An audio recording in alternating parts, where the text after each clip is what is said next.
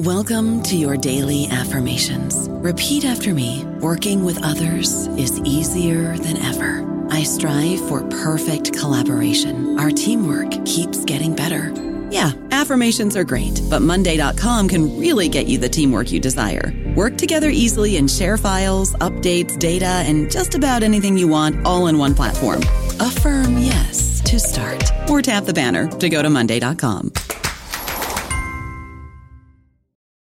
What does Colgate mean by live life to the brightest? Could it be a rich glass of red sipped inside a Parisian cafe on a snowy night when my gaze is met by a tall, mysterious...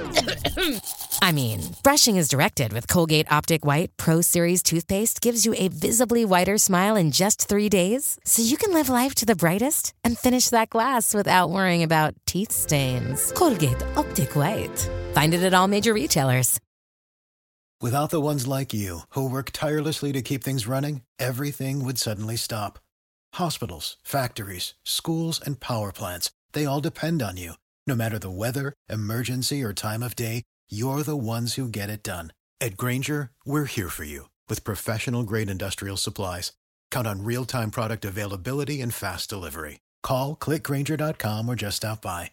Grainger, for the ones who get it done. Welcome to the New Books Network.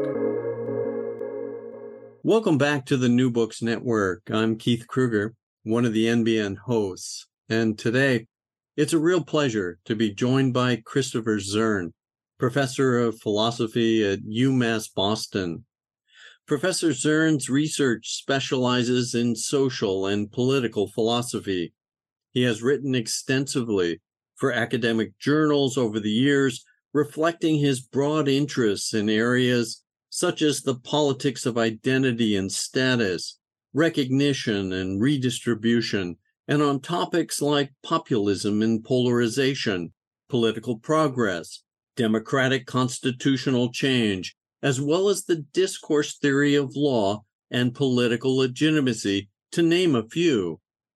Dr. Zurn has written many chapters for edited collections, and he has 2 previously published monographs, the 2007 Deliberative Democracy and the Institutions of Judicial Review, which shows why a normative theory of deliberative democratic constitutionalism yields the best understanding of the legitimacy of constitutional review. This was followed by his 2015 Axel Honneth, A Critical Theory of the Social, which provides an introduction and overview of Honneth's philosophy and is part of the Polity Press Key Contemporary Thinker series. Professor Zurn has also co-edited a collection of original essays showcasing the work of younger political philosophers, the 2012 New Waves in Political Philosophy, and co-edited another collection of essays on the philosophy of recognition, historical and contemporary perspectives.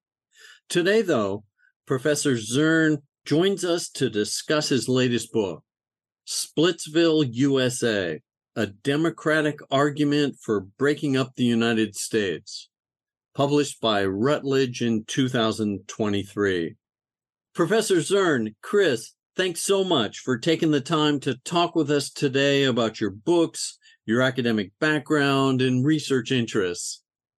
It's a pleasure and an honor. Thank you so much, Keith, for inviting me to be on the New Books Network. I'm excited. Thanks, Chris. And before we dive into your latest book, I want to spend a few minutes providing listeners with a bit of context about you as a professor and political philosopher. You have been at UMass Boston, home of the Beacons. What kind of courses will you be teaching this term to students, and what are some examples of what will be on your reading list? Yeah, I often teach intro courses, Introduction to Philosophy, and we have a couple of different ways of doing that. This semester I'm doing moral and social problems, so I'll be just trying to walk through some of the hot button issues of the day, looking at philosophical arguments for various kinds of positions and trying to get students used to thinking critically about the issues rather than the sort of, thumbs up, thumbs down, I know what team I'm on. Let's start from the basics and try and put reasons behind some of those opinions and see if some of those opinions have support or not. Another course I'm teaching this semester is philosophy of law, an intermediate level class. And there I'm just sort of working through one issue in philosophy of law in a number of different ways as it comes up, which is what's the relationship between a legal system and a moral system? So some people think law is just law and you can have all kinds of evil law. And some people think a really evil law can't really be law at all because law pretends to justice. So we'll work through that. We start with Sophocles' Antigone, and then we do a selection of classic readings from Sir William Blackstone all the way up to contemporary issues in international law and how that same issue about the relationship between law and morality works out in international law. So that's what I'm teaching this semester. Yeah. And sounds exciting from the student level for sure. Your dissertation was titled Competence and Context, Conceptions of the Self in the Critical Social Theories of Jürgen Habermas and Charles Taylor.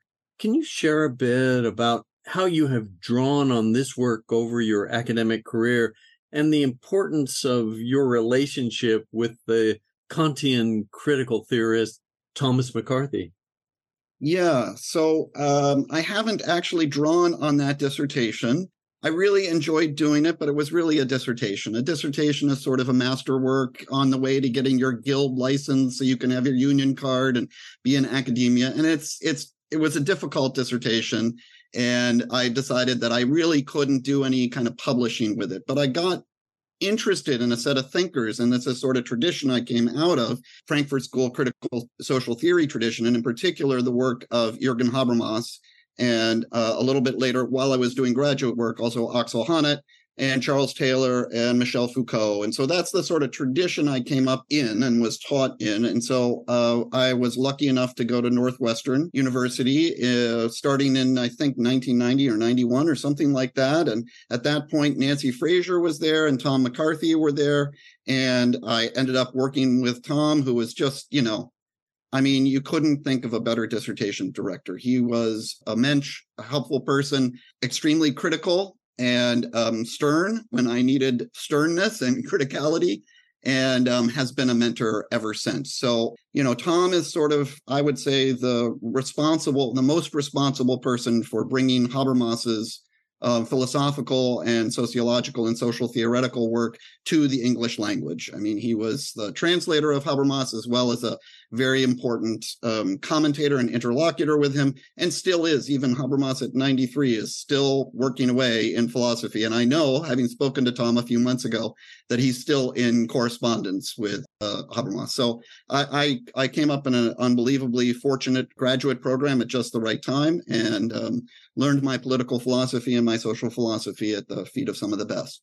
Thanks for sharing that. It's interesting about the age and how people keep going. It sounds like Habermas and Chomsky ought to get together at some point. You spent a year as a Humboldt Fellow in Frankfurt, where you were able to work on your first book. Again, Deliberative Democracy and the Institutions of Judicial Review.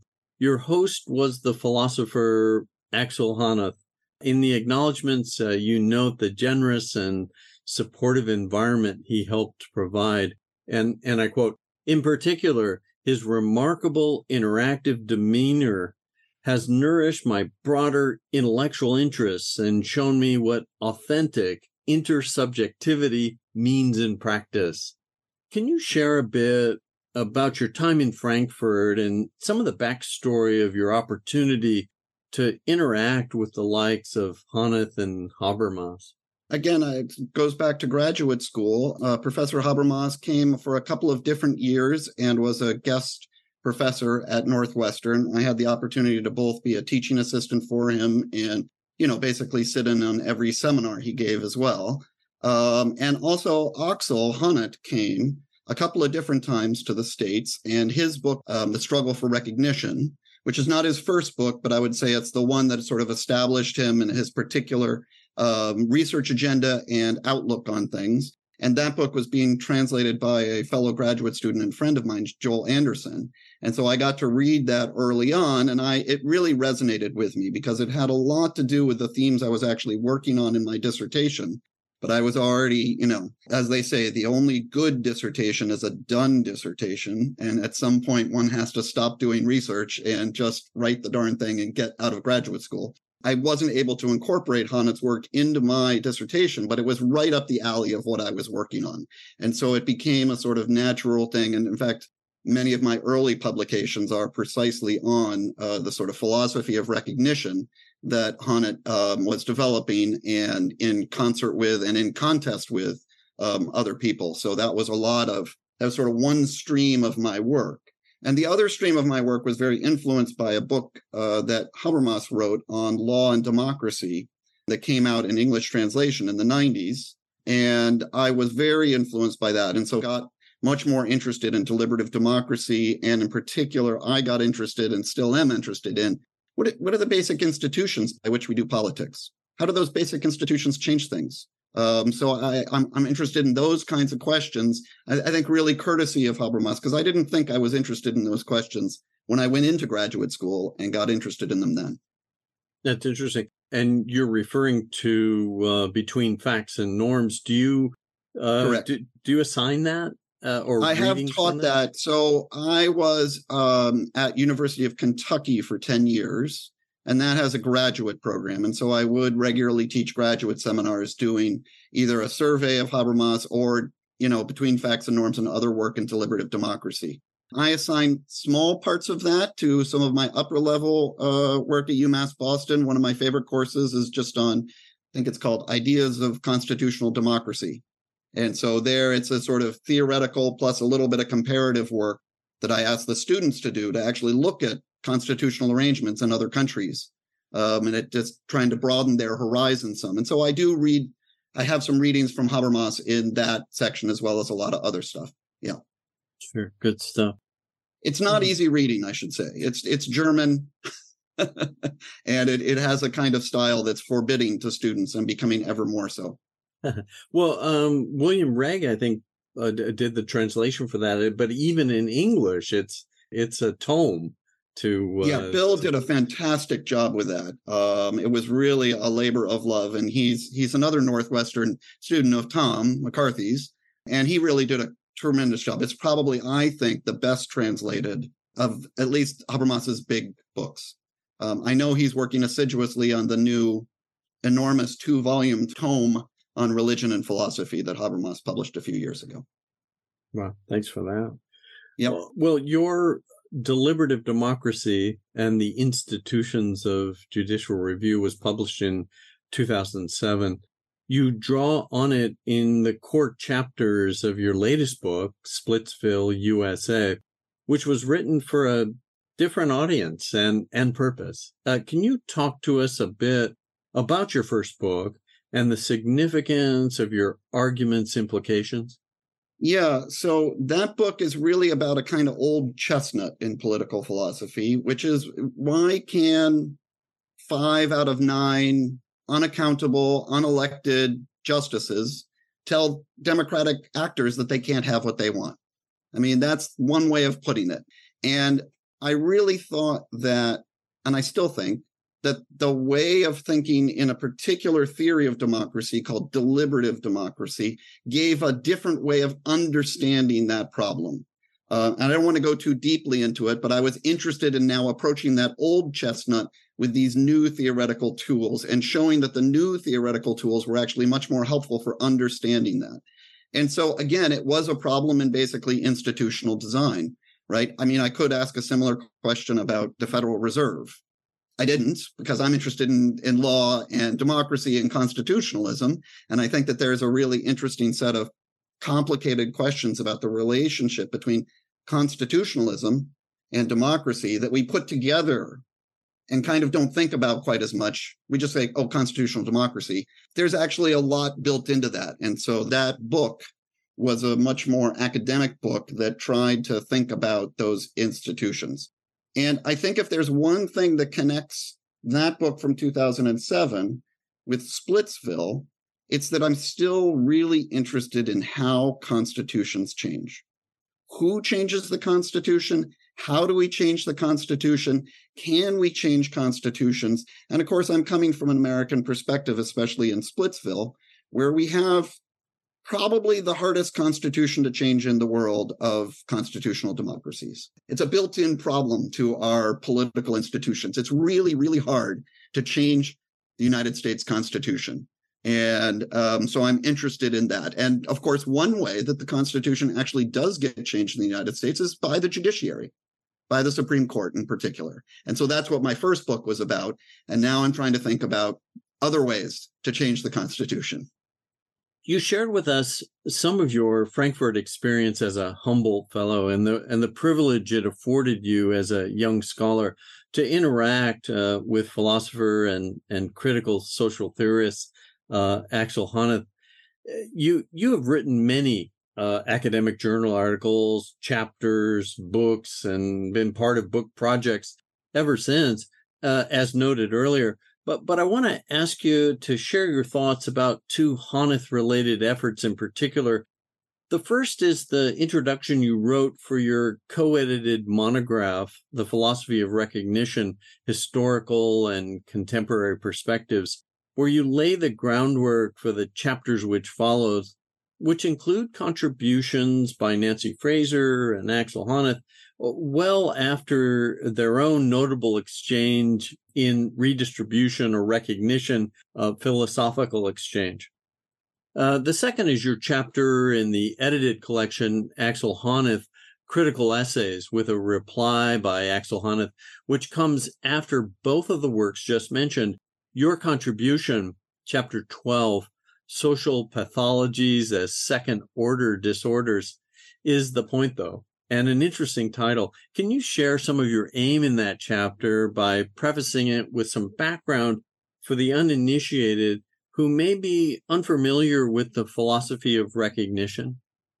Yeah, so I think that Axel Honneth is the sort of person, along with some other people, who have really put the idea of recognition on the map, even if their claim is that recognition is basically the way in which we interact with others and get uptake from others is actually really, really important for who we are, who we want to become, and how we sociate together. So if you're doing a broader thing about social theory and what society looks like, I mean, Honneth's story is that society is fundamentally structured by these interaction relationships and the kinds of respect we get or disrespect we get. And that, in fact, the disrespect part, the negative recognition, where we're misrecognized or unrecognized or poorly categorized by our interlocutors, is actually the kind of fuel for social movements.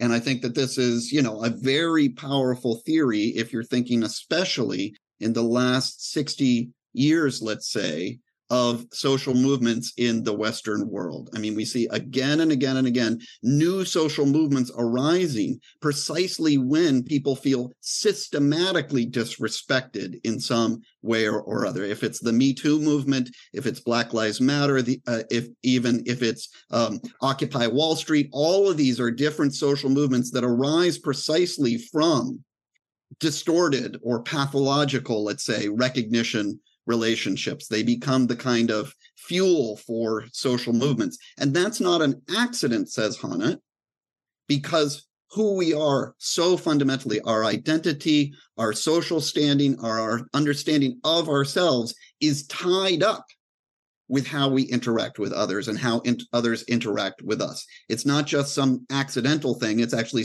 really fundamental to who we are and how we understand ourselves as individuals. We can't separate that from intersubjectivity. That is, other subjects interacting with us. So there's that fancy word that is an academic word, intersubjectivity. But I mean, it's really this idea that we're not little monads bumping around into each other like billiard balls. Rather, we're constituted and understand ourselves through our interactions with others. And we can get a kind of a moral grammar of that kind of interaction and work out what's right and wrong with our social relations. And I think that's the sort of Honneth picture in a nutshell, in a simplistic terms, that puts together moral theory with social theory, with a theory of how societies change and adapt and get better over time.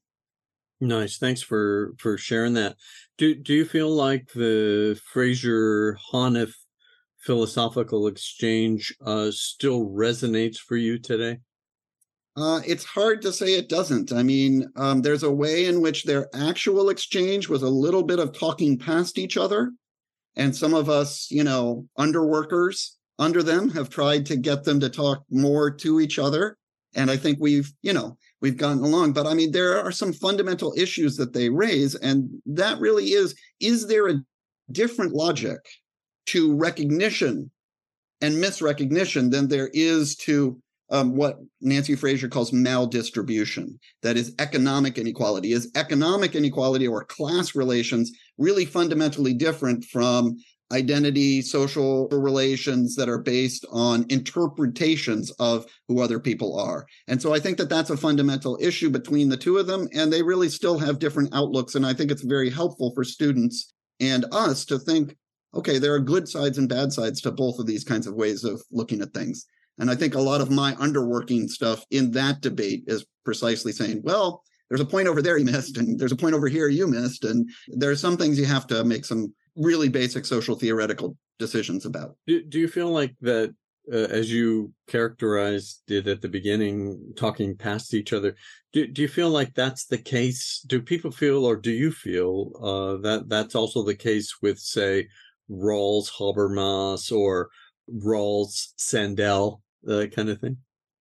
Well, certainly the Rawls-Sandel debate about sort of communitarianism and liberalism did have a fair amount of talking past each other. But I think that also you can see in a sort of longer tail that a lot of those issues got subtly reformed, some of the ways in which Rawls was understood, and suddenly reformed some of the ways in which communitarianism went forward. Are they still talking past each other? That is, the Fraserites and the Honnetites? Yeah, I guess so. I mean, Axel Honneth is deeply convinced that you can understand economic and class relations in recognitional terms. And Fraser, frankly, in the tradition of Max Weber, thinks that this is just a different ordering of society, that there are different orderings knocking up against one another. And these things come out in politics all the time, right? I mean, in American politics, in just an ordinary way, right? I mean, what was Clinton's advisor, Bill Clinton, when he was president, his advisor kept saying, it's the economy, stupid, right? It's all about the economy. And people say, no, it's all about identity resentments. And we're fighting that out in each of our political parties in the United States, on the Democratic side and on the Republican side right now, right? Should the Republican Party be about deregulating business, or should it be about prosecuting certain kinds of resentments of coastal elites? That looks like a kind of class versus identity conflict. And the same in the Democratic Party.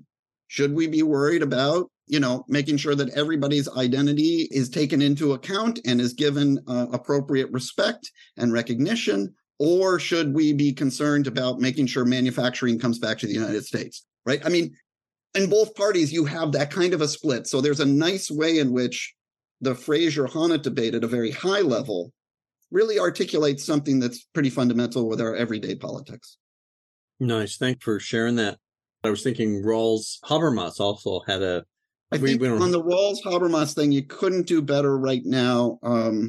Gordon Finlayson has a really nice book on the Rawls-Habermas debate that I think is worth reading for anybody who's interested in it. I think that Rawls and Habermas, at the end of the day, their dispute is, as Habermas characterized it, a family dispute. That is, they're in the same broad framework of thinkers.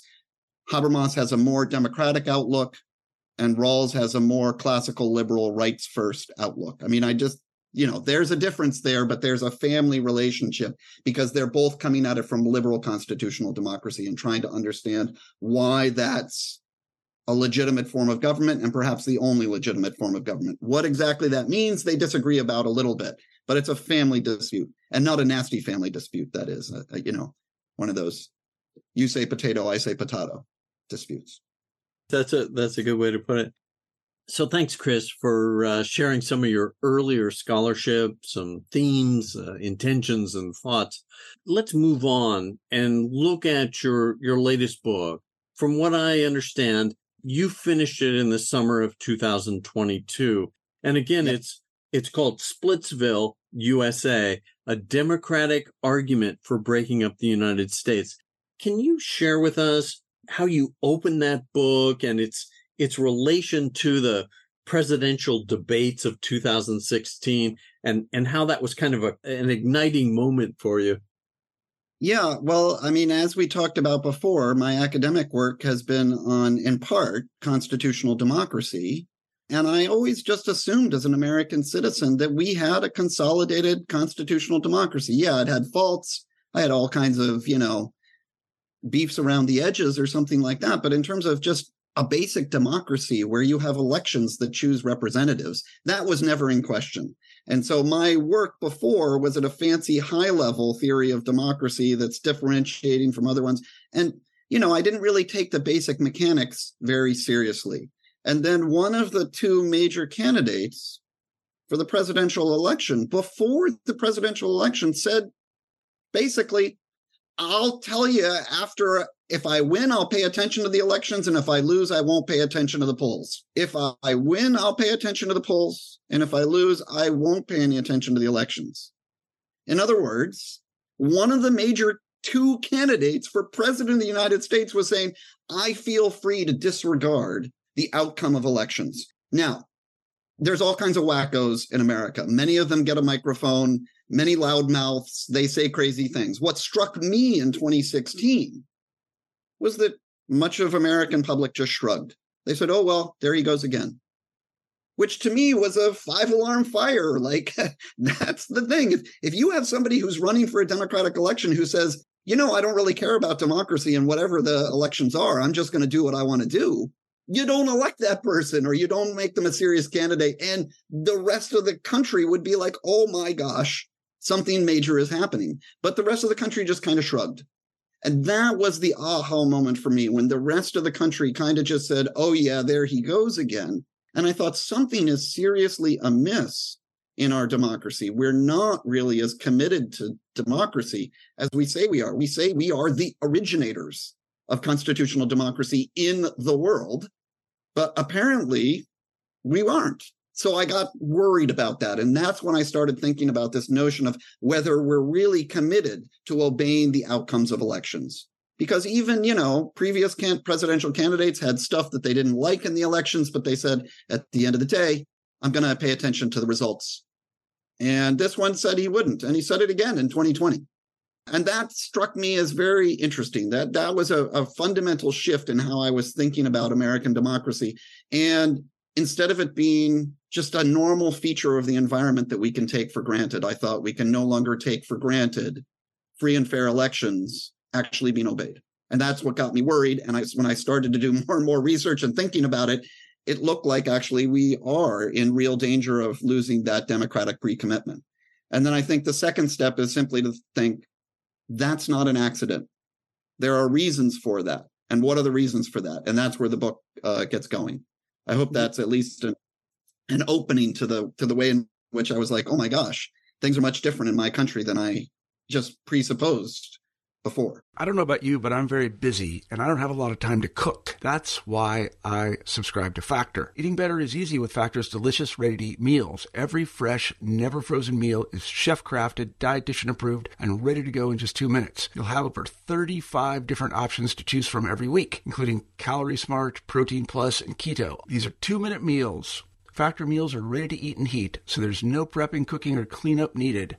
They're flexible for your schedule. Get as much or as little as you need by choosing your meals every week. Factor's the perfect solution if you're looking for fast, premium options with no cooking required. Sign up and save. We've done the math, and this is important. Factor is less expensive than takeout, and every meal is dietitian approved to be nutritious and delicious. Head to factormeals.com/NBN50 and use code NBN50 to get 50% off. That's code NBN50 at factormeals.com/NBN50 to get 50% off.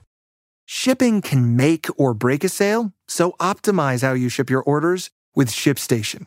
They make it easy to automate and manage orders no matter how big your business grows. And they might even be able to help reduce shipping and warehouse costs. So optimize and keep up your momentum for growth with ShipStation. Sign up for your free 60-day trial now at ShipStation.com and use the code POD. That's ShipStation.com with the code POD. Yeah, no, that's it's interesting. And I've mentioned your book to colleagues and start with, whether rightly or wrongly, but start with the idea that your main premise, you're starting from this idea of the lack of the democratic pre-commitment and maybe reading too much into it. But you, in your first book, at one point, you're analyzing Samuel Freeman's work, and one of your subtitles is something to the effect of democratic pre-commitment as popular sovereignty. And I wanted to ask you about that, whether that moves forward to today for your thinking. Well, I'm sure I get the language of pre-commitment from Samuel Freeman, and I thank you for pointing that out, because I think until you just mentioned it just now, I actually hadn't consciously put those things together. But there was a debate in the 90s to try and understand judicial review as a kind of Ulysses lashing himself to the mast. You'll remember that as the Argo is sailing through Scylla and Charybdis, which are two very sexy things that are going to destroy you, Ulysses really wants to sing amazing songs, but he also doesn't want to crash on the rocks. So he tells his crew to tie him to the mast and for them to put all kinds of, stuffing in their ears and blindfolds on, and he gets to listen to it and look at it. But whatever he says, they're not supposed to pay any attention to the orders he gives. So it's sort of like, I'm just about to be drunk, so why don't you, get me through Scylla and Charybdis? So Samuel Freeman thinks that judicial review is sort of like that. It's a sort of insurance policy that we as the democratic people give to ourselves when we get too drunk on some kind of idea. I don't particularly buy that theory, but it's a very powerful theory from both Freeman and Steve Macedo, who both developed versions of that, the sort of pre-commitment theory. So I think I got that pre-commitment idea absolutely from there. But when you think about it, it's a strange thing. Democracy is an amazing accomplishment because it gets people into power who want to be into power, and it gets them to commit to stepping out of power when they lose. Yeah. And that's not actually a normal thing for people who really want to have political power to do. In the history of the world, people in political power like to stay in political power. And somehow we've organized a system through institutions and through culture that has enabled people to adopt the pre-commitment to being like, yep, if I lose, I'm not going to stay in power. And that's an amazing achievement. And if especially political elites are not committed to that, then you lose democracy. So I don't think the democratic pre-commitment is the most important thing about democracy, but it's a necessary condition. Just like I don't think that oxygen is the most important thing about humans, but if you don't have oxygen, you die. And I think the democratic pre-commitment is one of those necessary conditions that you can't have electoral democracy unless people, and especially political elites, are significantly committed to obeying the outcomes of elections, even when they don't like them. That's a remarkable achievement. And I think we're also in danger of losing that remarkable achievement. That's an interesting way to put it. It's nice, especially in light of that term democratic backsliding and where we see it in Europe. And now it sounds like you and some other authors are basically saying, hey, we need to wake up to the fact that we're experiencing a version of the same thing. Absolutely. I think this part of my sort of diagnosis of the problem is not particularly unique or original. In fact, I'm really piggybacking on the work of a lot of amazing scholars who share many of the same worries. The worry is that the way our politics is set up right now is one that favors people who undermine the democratic pre-commitment. That's at least my shtick on it. But there's different ways of putting this, but I think Recep Tayyip Erdogan from Turkey puts it really nicely. All right. He is actually one of these people who's quite responsible for democratic backsliding. He came in as a democratic reformer, and now it's quite clear he's an autocrat using every lever he can to stay in power, no matter what people kind of do in elections. And he says, he didn't say, I think the quote is, democracy is a streetcar. You ride to your destination and then you get off. So my question is, why is that backsliding happening? And I guess then my story is, my particular diagnosis is that our institutions actually incentivize politicians to get and keep power without majority or supermajority support, or put it another way, to have only minority support and yet be able to retain the levers of power. So our institutions create the incentives for, as it were, democratic backsliders to get into office and continue democratic backsliding. One of the things they continue to do is to undermine our commitment to democracy itself. So they undermine the democratic pre-commitment. Not only that, but that's one of the things they do. And so then that's where the institutional story, Keith, comes in, where I start talking about the actual institutions of American democracy, especially at the federal level, and how they actually reward people for getting and maintaining and keeping power, even when they don't have majority support. And those are the sort of pathologies of our institutions, which are now coming home to roost. It's true, it's happening in other places. I think it happens in different ways. At one point, I thought about writing this book in a more general philosophical way, but I couldn't find the right resonances between all the different examples of backsliding. Each nation has its own story, and this is a story about the United States. You do lay out some of the structural issues that you find with the United States. Can you lay out some of those for us? What is it that bothers you about our system as it exists now? Basically kind of like 5 or 6 different basic features of our constitutional architecture. Some of them are really well known. You know, the Senate is vastly disproportional to the population. So even if you have a 50-50 split in the Senate, you're not going to have a 50-50 split of the people who voted for those senators. So because we have such a large disparity, I think 68 or 70 times between the smallest states and the largest states, you know, Wyoming and Vermont and California are somewhere in the 68, 63 times as small as California. You get 2 senators in California and you get 2 senators in Vermont, and they're just not proportional. But another way to think about it that's a little bit more powerful for me, and this will go for all of these features, is that when you think that there's a major disproportion between the represented people and the representatives, when there's a major numerical disproportion, it actually gives smaller, what are often called in political science, veto players, much more power. So if you think about the Senate, and we know the filibuster rule, you need 60 senators to pass any kind of legislation. Well, if you do the numbers, it turns out, I think if I'm remembering my numbers correctly, that 18%, senators representing 18% of the population can veto the legislative priorities of the other 82%. So even though it's a 60-40 split, because of the smallness of states, only 18% of the population, at least in theory, can veto what 82% of the population wants. So when you get these kinds of disproportions between who's represented and who they're represented by, like you get in the Senate, you get the possibility for people to get what they want by simply thwarting anything that the supermajority wants, because 82% is a huge supermajority in any country, and yet 18% can thwart them. Okay, so the Senate is disproportional. The House is actually fairly disproportional, and that's a result of a couple of things, namely that state legislatures divide up the representative districts in their respective states, and some of them are quite good at really nasty gerrymandering.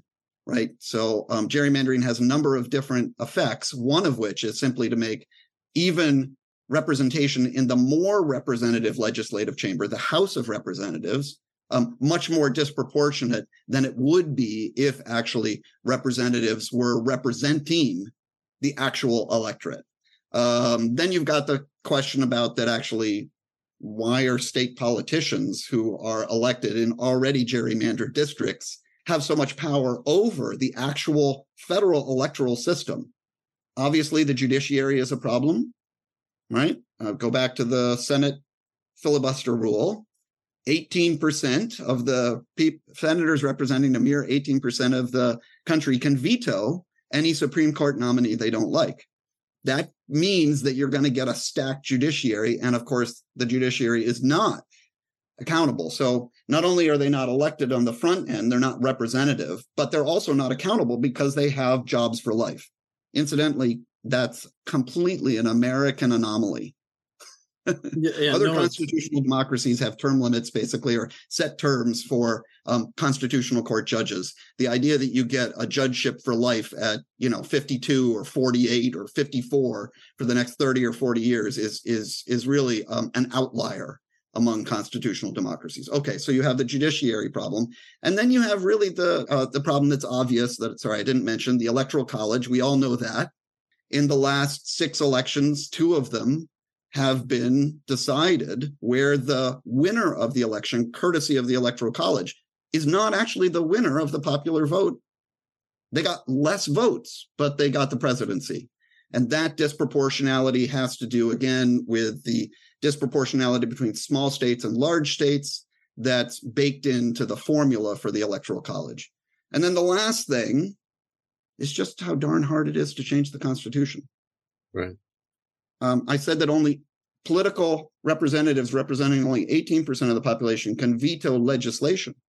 It turns out that for constitutional amendments, 4.4%, representatives representing only 4.4% of the entire American electorate can veto any proposed amendment, which means that 95% potentially of the American people can't change the Constitution, even if they have 95%. That's remarkable.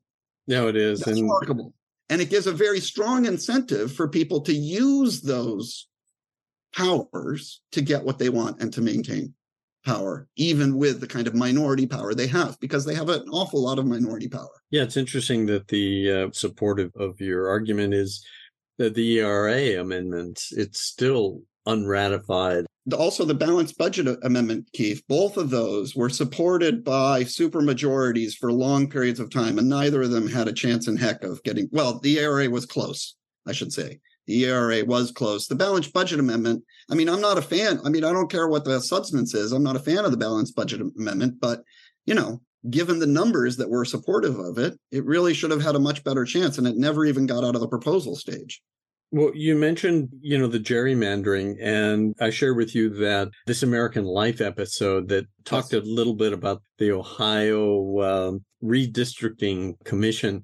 And it's just, it's an amazing story in and of itself about how the maps were drawn. And one of the reasons I brought it up was because as part of your book, as you work your way through, you were talking we were talking about the structural defects. You were really talking about diagnosis, but then you move on to prescription, and then you also provide some alternatives. And I think by chapter 5, hey, you're mapping this out. You're giving us some possibilities for how the country could look if, in fact, we were to have some sort of dissolution. It's probably a good time to talk a little bit about the difference between Civil War succession and dissolution. What's going on there? Yeah, so secession is a really freighted word in the American context. And of course, that has to do with the Civil War. It's helpful, however, to remember that what we call the American Revolution was actually also a secessionary war. The colonists fought to unilaterally secede from the Empire of Great Britain. And they won that. And so we call it the American Revolution, but it's really the American secession from Great Britain, right? And then we had the Civil War, and the Confederate States of America fought to secede unilaterally. And here the unilateral is important, right? To say, we're going to get rid of you. We're going to separate off from you no matter what you say. And of course, Lincoln said, no, I think actually we're going to go to war. And so we had the American Civil War, and that was a secessionary war. And it's true that throughout, especially the history of nation state formation and separation and agglomeration and dispersal that you get over the last 300 or 400 years of nation states being around, a lot of secessions are fought through civil wars. However, a lot of secessions are simply peacefully negotiated. They're not unilateral, they're at least bilateral. That is to say, the different parties say, yes, you can go your separate ways. So there are lots of these. I mean, Iceland from Denmark. I go through a lot of these, and there are a lot of other kinds of political divorces that are negotiated. So we have violent ones and we have nonviolent ones. So secession is when one part breaks off from a larger part. Dissolution is when the large part completely disappears as an entity, and you get new, smaller parts usually in the new one. So the most famous example of a dissolution is, of course, the dissolution of the Soviet Union. So between 1989 and basically it's a completed process by the end of 1991, you get one nation, the USSR, which separates into 15 new nation states. And that's a dissolution. So a secession is just when one part breaks off from another, and a dissolution is when that nation state disappears and new nation states appear in its place.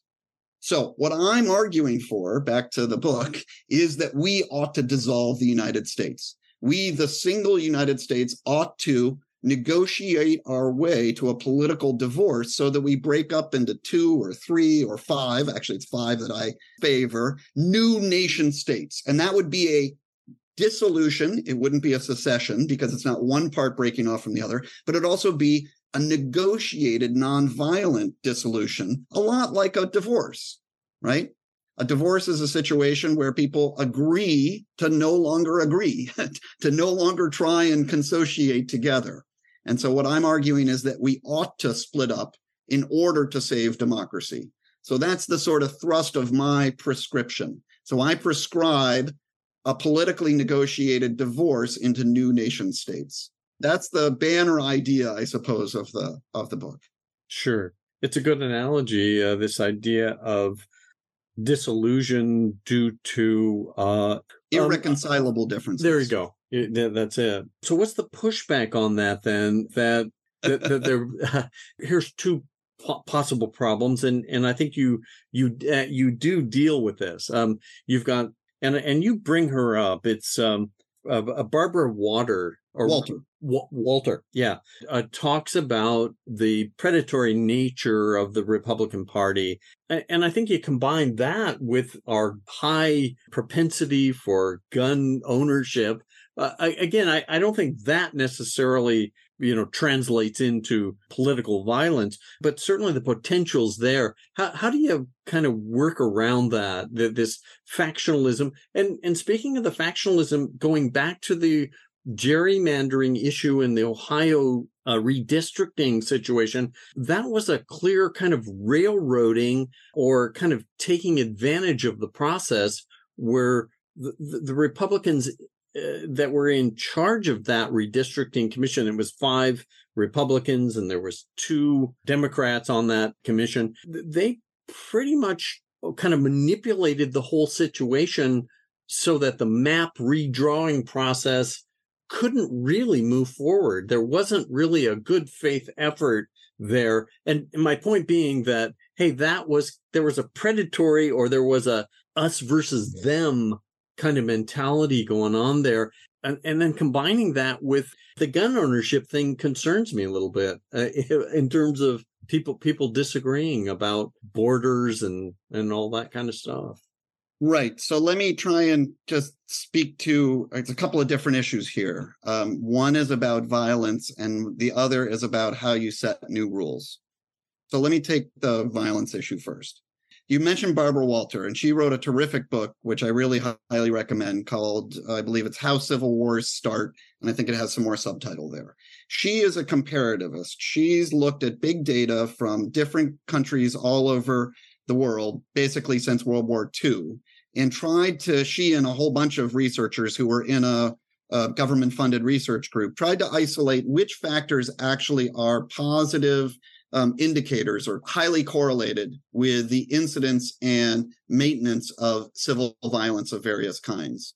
And there's a longer story here, but the most interesting part is there's really only 2 major causal factors that they were able to identify. They started with a list of 65 or 75 different possible variables, and you can fill in all the things you think of why people go to civil war. And it's basically only twofold. One, if a country is changing from either a stable democracy or a stable autocracy to some kind of a mixed regime in the middle, where it looks a little funny, it's called an anocracy. That's what the political scientists call it. But you can just think of it as not a tyranny and not a democracy either. It's somewhere in the middle. Turkey's a good example, for instance, of an anocracy. If a country is moving from one of the two poles into this unstable region, the possibility of civil war goes up a great deal. The second factor is what they call factionalization. And this is when people think that the organization of conflict is a zero-sum game, whereas if my team wins, your team has to lose. If your team wins, I automatically lose, and my faction has a very strong identity component. That is a religious identity, a racial identity, an ethnic identity, a linguistic identity, something like that, or some combination of those.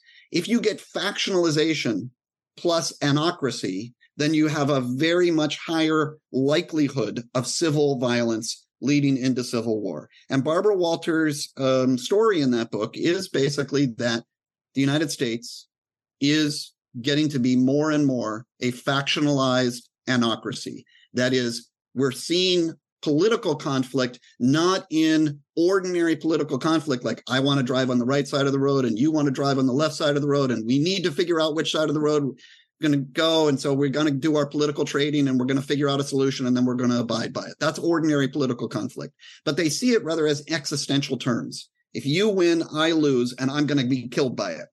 That's what I mean by existential, right? It's somehow really fundamental to who I am, and maybe it's going to exterminate me in some sense if you win. If you see political conflict like that, which I think we see a little bit more in the United States, and if your country is backsliding from democracy to something weird in the middle, which I think we are, you have a heightened probability for violence. So back to the violence issue. Wait a minute, you ask. Zurn, you want us to split up and everybody's got guns. It's going to be a violent bloodbath. And the first thing I want to say is we need to compare the baseline. We already have a lot of not just violence, but politically specific violence. The headline case of that, of course, is the January 6th insurrection at the Capitol. That was deliberately political violence by people who said that, the elections didn't come out the right way. And of course, there's a lot of other political violence that's more, in some sense, terroristic, right? So I think we're on a trajectory not for big armies fighting each other in the battlefields of Antietam, right? That's not where we're going, but we are increasingly going to see more and more political violence. Yes, most of the Proud Boys are getting locked up, but other groups will take their place, and more will, and that violence will be politically oriented. So one lesson from Barbara Walters' book is that actually we're already on a trajectory in our current status quo trajectory of increased political violence. Now, if we follow my sort of thing, I'm actually proposing that we use our animosity towards each other to go to political divorce. So that instead of trying to get all along and we all agree with each other about what's wrong with democracy and we all fix it together, like the Ohio legislature did in that nice This American Life thing. Sorry, that I'm being ironic. They didn't at all. Instead of trying to all agree about what the right problems are and what the right solutions are, we should use our animosity just to get to the divorce decree. Just get the divorce decree, and then we can rebuild institutions that look a lot like ours, but without some of the subtle mistakes that we've made. Now, that route that I'm recommending is a conflict route. And a conflict route probably will mean some increased violence in the short term. I don't think we're on the way at all to large massed armies fighting each other. I really just don't see how anybody in the U.S. Army or the U.S. Navy is suddenly going to, fight for some other side. That's just, that's one of the most professional, well-regulated, constitutionally ordered institutions in our entire society. I don't see that the military is going to be going along with some kind of mass violence, mass organized two militaries fighting each other out. We might have some increased violence in the short term, but what are the main causal factors for political violence? Backsliding away from democracy and factionalization. if we can get to starting to talk about divorce, it no longer seems hopeless for people to engage in politics. If we can say, look, you in the Northeast go your way, and we in the West will go our way. You in the Southeast will go your way, and we in the West will go our way, right? Texas will go its way, and Ohio will go its way. If we can start getting that, there's less incentive for political violence. So actually, weirdly, paradoxically, it might seem to an objector to my thing. I actually think that Splitsville, the attempt to split up the United States, will actually be a somewhat of a pressure relief valve in the short term. And it's for sure in the long term, it should deal with the two main problems we have that lead to the increased propensity for civil violence: backsliding to anocracy and factionalization, because people hopefully will have institutions where they can process their disagreements productively. But in addition to that, right, and you write about this, there's some real need for rule changes. The rules of the game have to be renegotiated. Is that before or after the divorce? Do you do that after the divorce then? It's after the divorce. That's exactly right. So I can imagine, let's say that there's 5 nations. I can imagine a more traditionalist nation simply saying, we're going to copy and paste the United States Constitution exactly as it was originally written, whatever that means. I guess that also means with the amendments, but, keeping in the stuff about the fugitive slave clause and stuff like that, and the 3/5 clause, I guess, I don't know. But you could see them just saying, we're just doing America truly authentically, right? Other nations will take that opportunity to say, yeah, let's do something a lot like the American Constitution. But you know what? The American Constitution was written by people who were doing it for the first time. We now have 240 years of evidence about what works and what doesn't work. And a lot of these rule things are kind of subtle. Yeah. So we're not going to do things like give elected representatives the power to draw their own political districts. That's just something you shouldn't do. We're not going to do that. I could see one nation doing that because they would just cut and paste the exact American Constitution. I could see some other ones not doing that, right? And now that would be exactly, as you said, post-divorce decree, because all the divorce decree says is, this is where the borders are and we're splitting up the assets this way, right? Then there would have to be a process of new constitution writing, or at least new constitution adapting. Even if you're just cutting and pasting the old one, you got to say, yes, we are hereby affirmatively, we the people of this new nation of, let's say, the Southeast, are hereby affirmatively putting our thumbprint on the old Constitution, and now we've got the new Constitution. So it seems to me that the divorce decree, after the divorce decree, gives you a perfect opportunity to do what I call the constitutional reboots. And they don't have to be that extensive, but they probably have to do things like protect against any representative chamber where you have 68-1 differential in representation. It'd probably do stuff like do away with the Electoral College. It's not doing any work. States aren't represented in the Electoral College. I mean, we gave away that when we passed direct election of the senators, and, it's not giving any greater representation. We do it like every constitutional democracy does. If you have an elected president rather than a prime minister, it's popular vote. So some things would be just easy little changes that would get us out of these deep sort of ratchets we're stuck under. We're stuck under a one-way ratchet that's made it possible, but we don't have the ability to get out of it, just like the Ohio the Ohio Democrats weren't able to overcome the numerical disproportion that gerrymandering had delivered to the Republicans when the Republicans were trying to rewrite the rules. Actually, what they did is they just wrote the same rules again. That was the nice thing in the episode. 5 times, despite the court saying that's unconstitutional, they just said, okay, but we're doing it again. Yeah, no, the audacity, as I think one of the people interviewed described it, is just amazing. It's something that people should listen to, I think. Sorry, I just plugged David Pepper's book, politician from Ohio, but his book is really terrific on how that, really wonky, boring stuff about districting actually makes a big difference. Yeah, no, you probably just said this, laboratories of autocracy, right? Correct. Ira Glass opens the episode either mentioning him or talking to him. Yeah. Correct. So good point there. But you also, I think, I don't know if you reference Hirschman or not, but there's this kind of exit voice and loyalty moment after the breakup or after the divorce. People in the different nations need to be able to move on or change nations. Well, why is that a key provision in your thinking? Yeah, I'm really glad you brought that up, because I tried to write this book in a way that the commitments you'd have to take on in order to buy my argument are very minimal. All you got to be sort of committed to is representative democracy. If you're committed to basic, ordinary representative democracy, we vote for politicians and the winners are our politicians and the losers aren't. And then we have more elections for them again, and we can throw the bums out or we can keep the bums. Right? I mean, that's all. If you're just committed to that, you ought to buy into Splitsville. However, there's a real worry about splitting up the nation, and you might call that the oppression worry.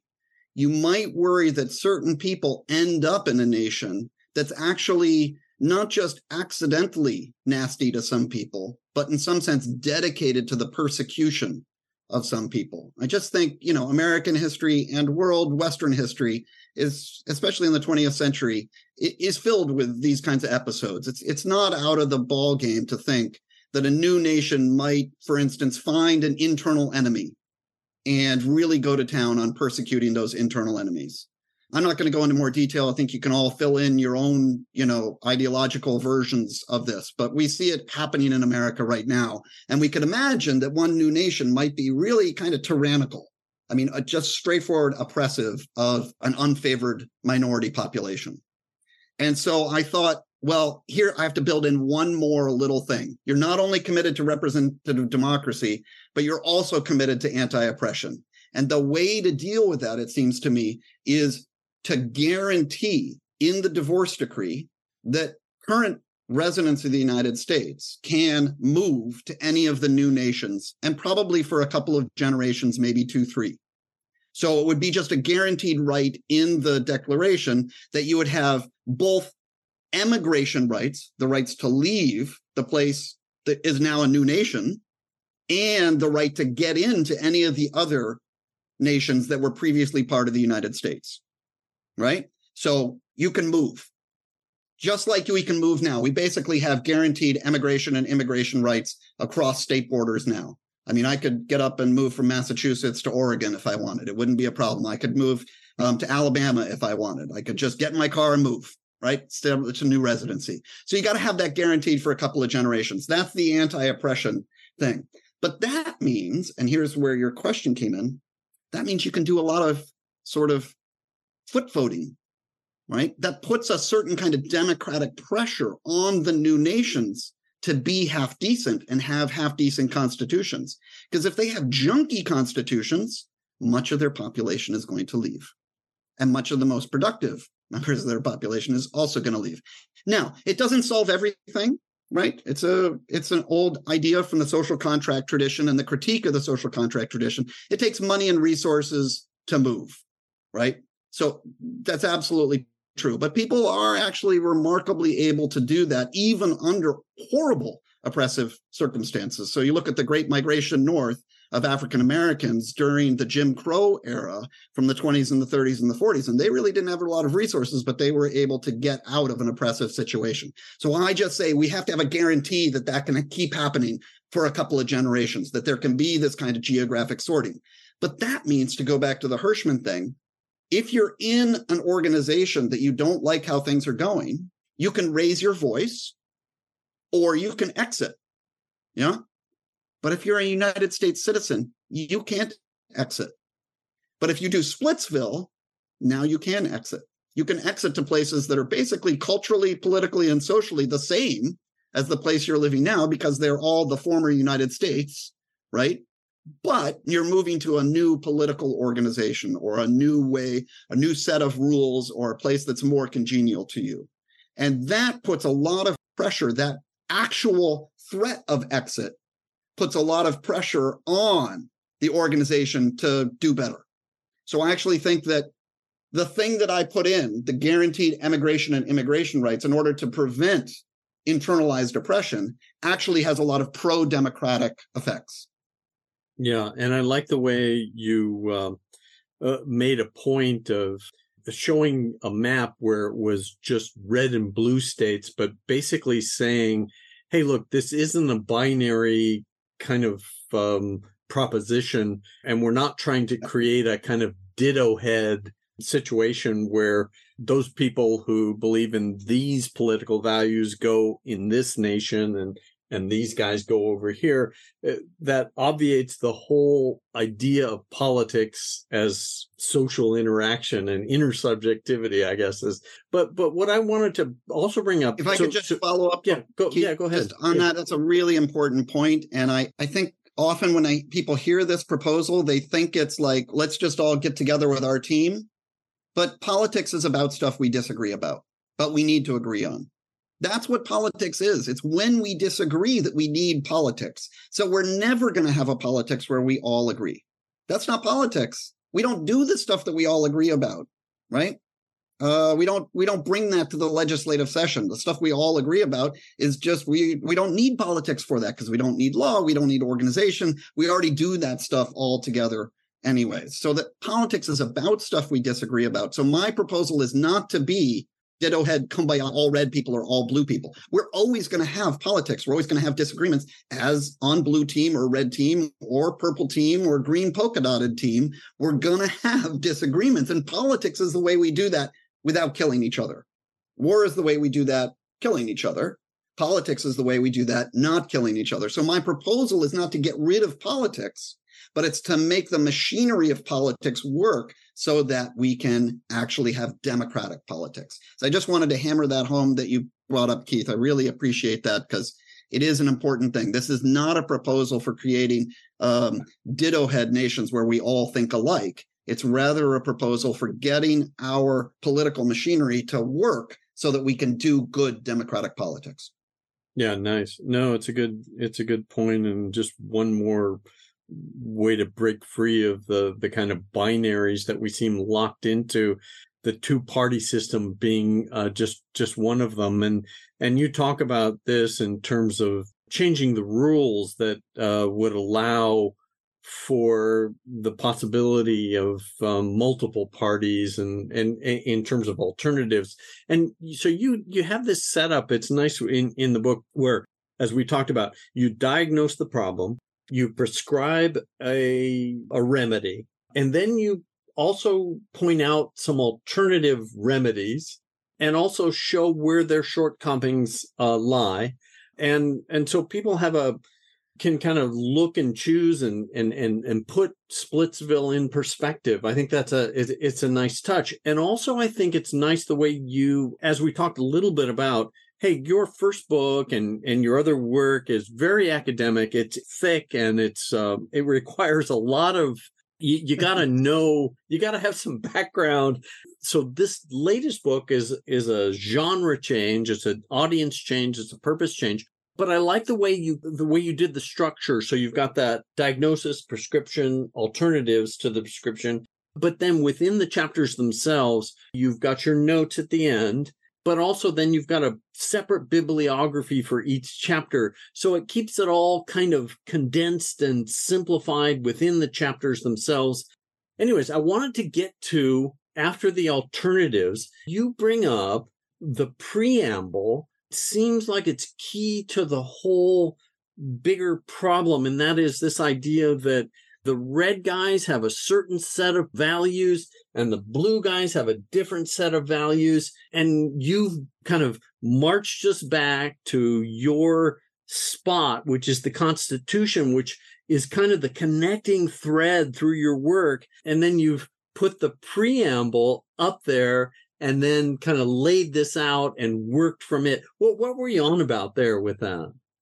Well, I mean, the first 5 chapters, more or less, of the book are all about one value, saving representative democracy, right? But that's not the only value we want out of politics. There's other stuff we want. We want the general welfare. We want justice. We want liberty, right? We want the common good.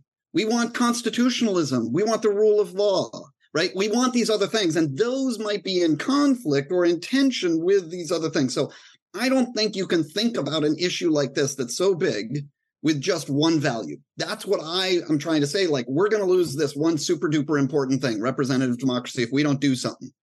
But there's other things to think about. I mean, even when you mentioned violence before, like safety and security is a really important value. It might be the first demand of any government. I mean, this is Thomas Hobbes's point, right? A government isn't working if people are getting slaughtered in the streets. So existential security is not representative democracy. It's a different value. Yeah, you have to weigh these different things together. Now, I don't think I can do the weighing myself, and I don't think I ought to do the weighing myself, because that's precisely what we do when we do democratic politics. We discuss these together. We argue about them. We try and get their priorities right. We try and figure out how they're going to work and their particulars. And then we take votes on them with representatives going to be, and then we allow it to be reopened in the future when we don't think we got it right. That's the basic process, right? So we argue about how to balance these things.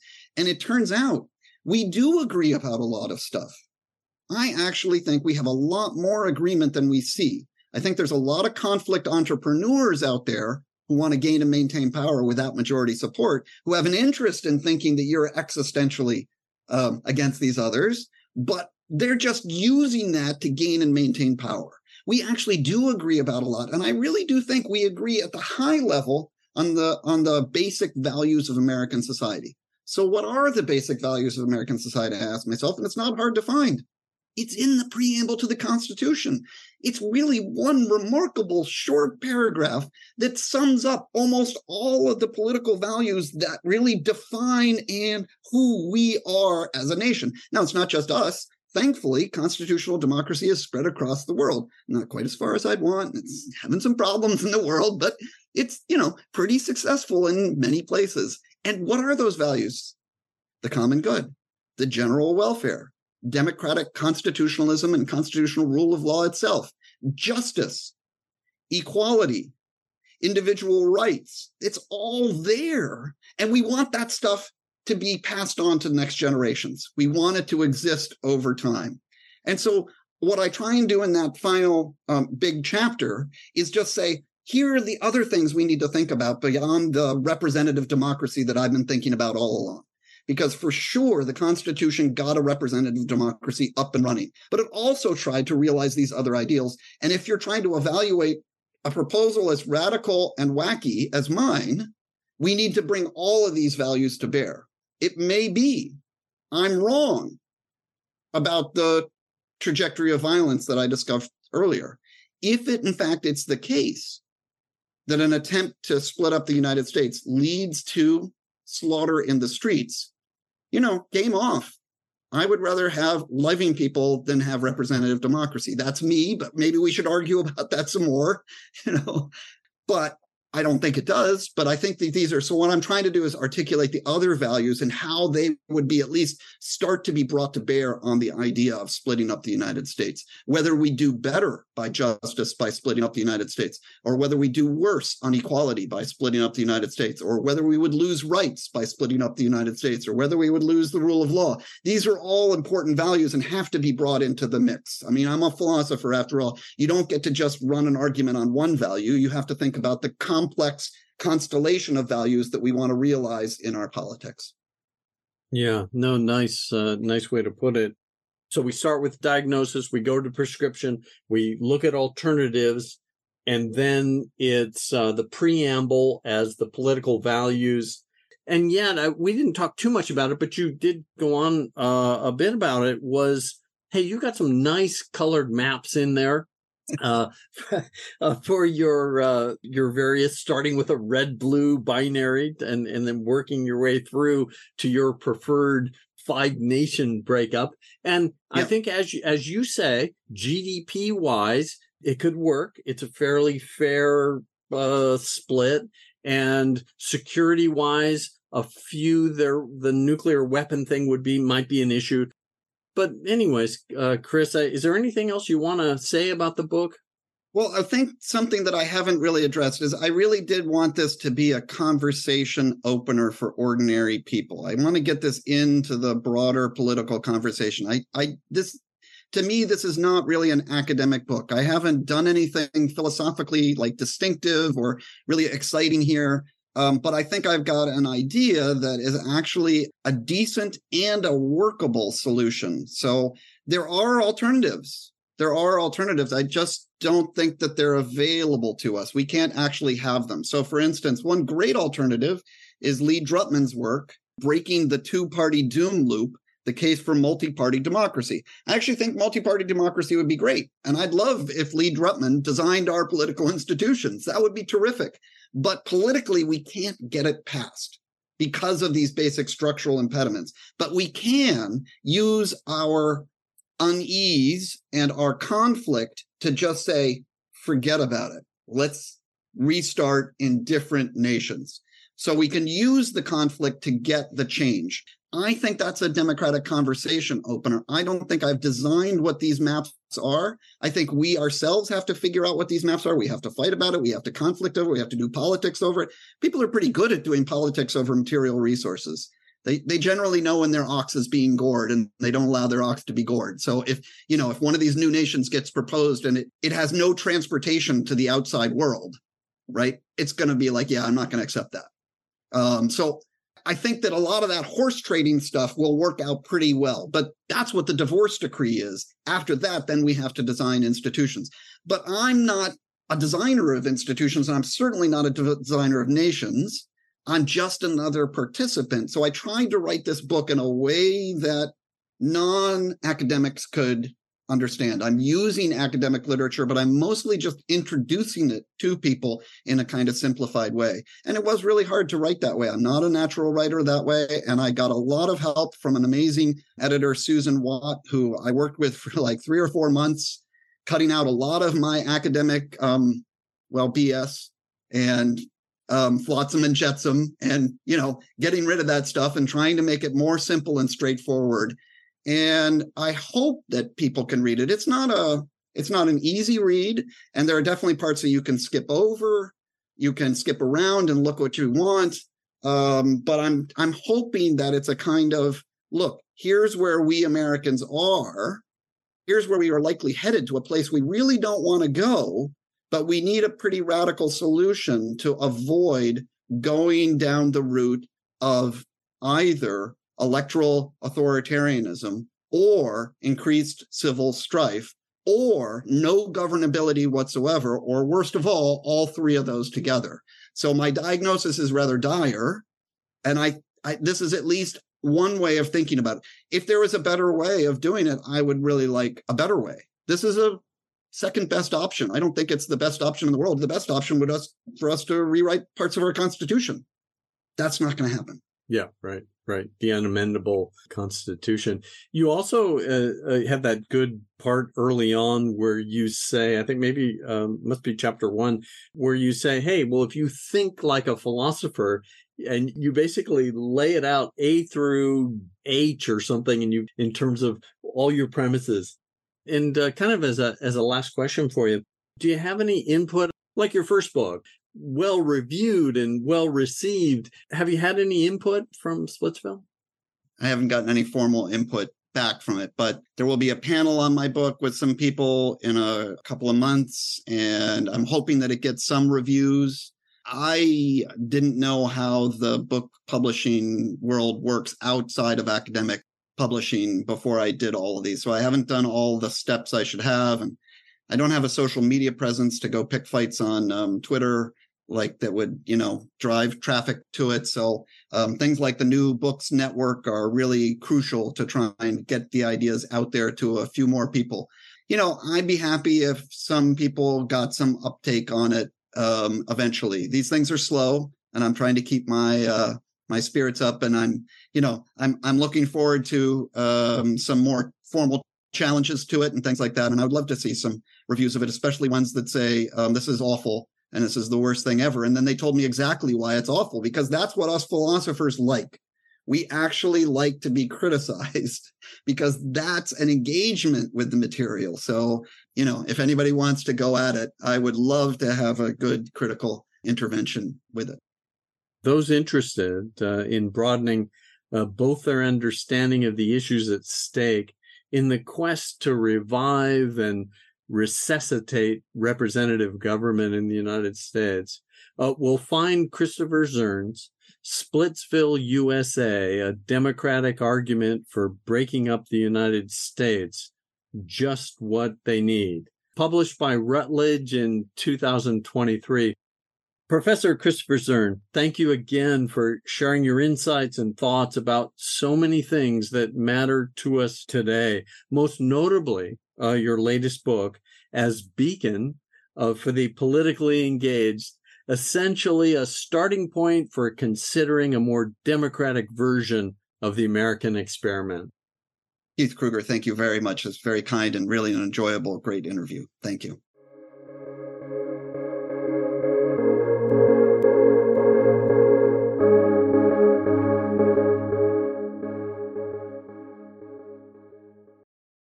Lucky Land Casino, asking people, what's the weirdest place you've gotten lucky? Lucky? In line at the deli, I guess? Aha, in my dentist's office.